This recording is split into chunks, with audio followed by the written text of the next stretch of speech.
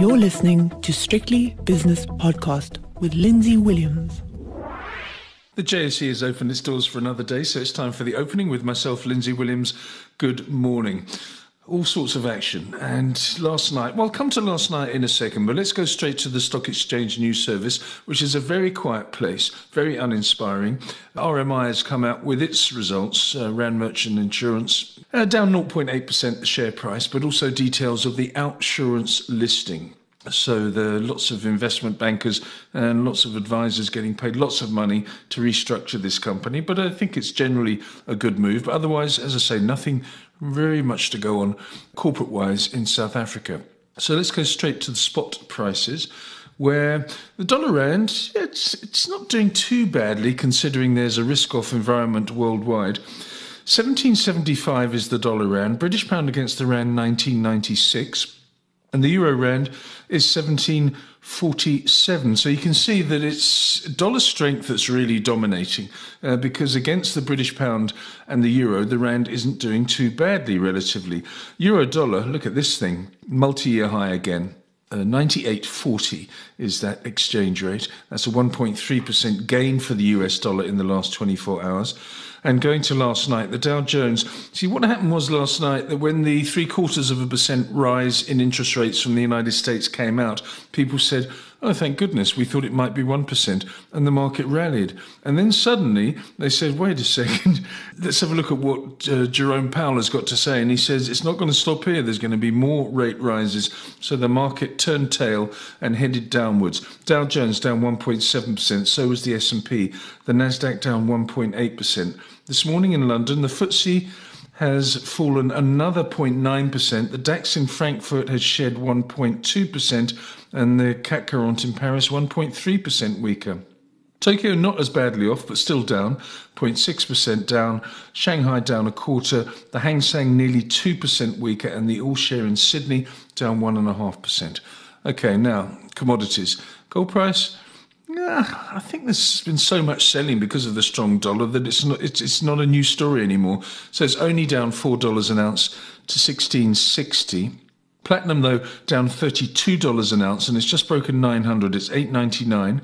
And palladium is down $32 an ounce to 2,119. As for the energy complex, well, as usual, it's all over the place, but actually relatively quiet. Given its recent performances, $90.25 per barrel for Brent crude oil, which is up 0.5%, and West Texas crude is $83.43 per barrel, which is up 0.6%. Natural gas down 1.1%.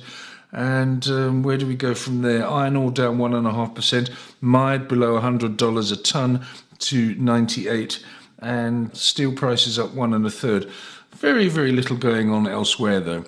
The US 10-year Treasury bond yield, after last night's decision from the US Federal Reserve, it's okay.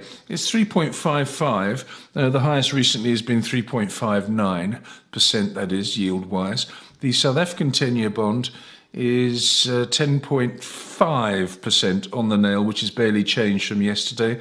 And Bitcoin, still below 19,000, 18,831, which is just down fractionally. S&P 500 futures, after last night's 1.7% fall, was down around about 0.75% at one stage, but just clawing its way back at the moment as I speak. It's only down 0.4%, but down it is to 3,792. Let's have a look at some of the early movers on the JSE on a quiet Thursday.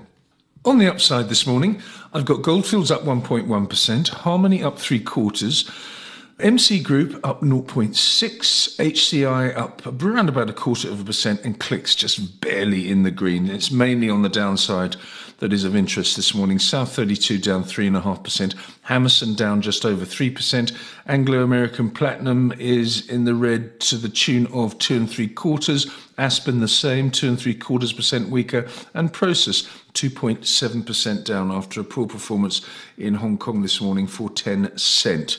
As for the major indices, they stack up like this. After half an hour of trading, selling started again. It didn't look too bad on the opening, but after Exactly half an hour of trading. Resources down 1.8%, industrials 1.4% losers, and the financial 15 index 1.2% down. The top 40 index 58,931 down 1.5%, and the overall index, the all share 65,297, and that is down 1.4%.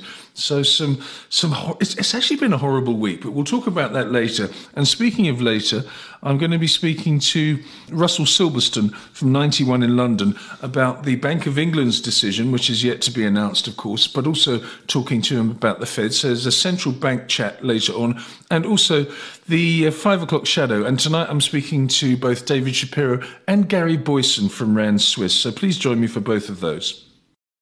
The views and opinions expressed in these podcasts are those of Lindsay Williams and various contributors and do not reflect the policy, position, or opinion of any other agency, organisation, employer, or company associated with strictlybusinesspodcast.com.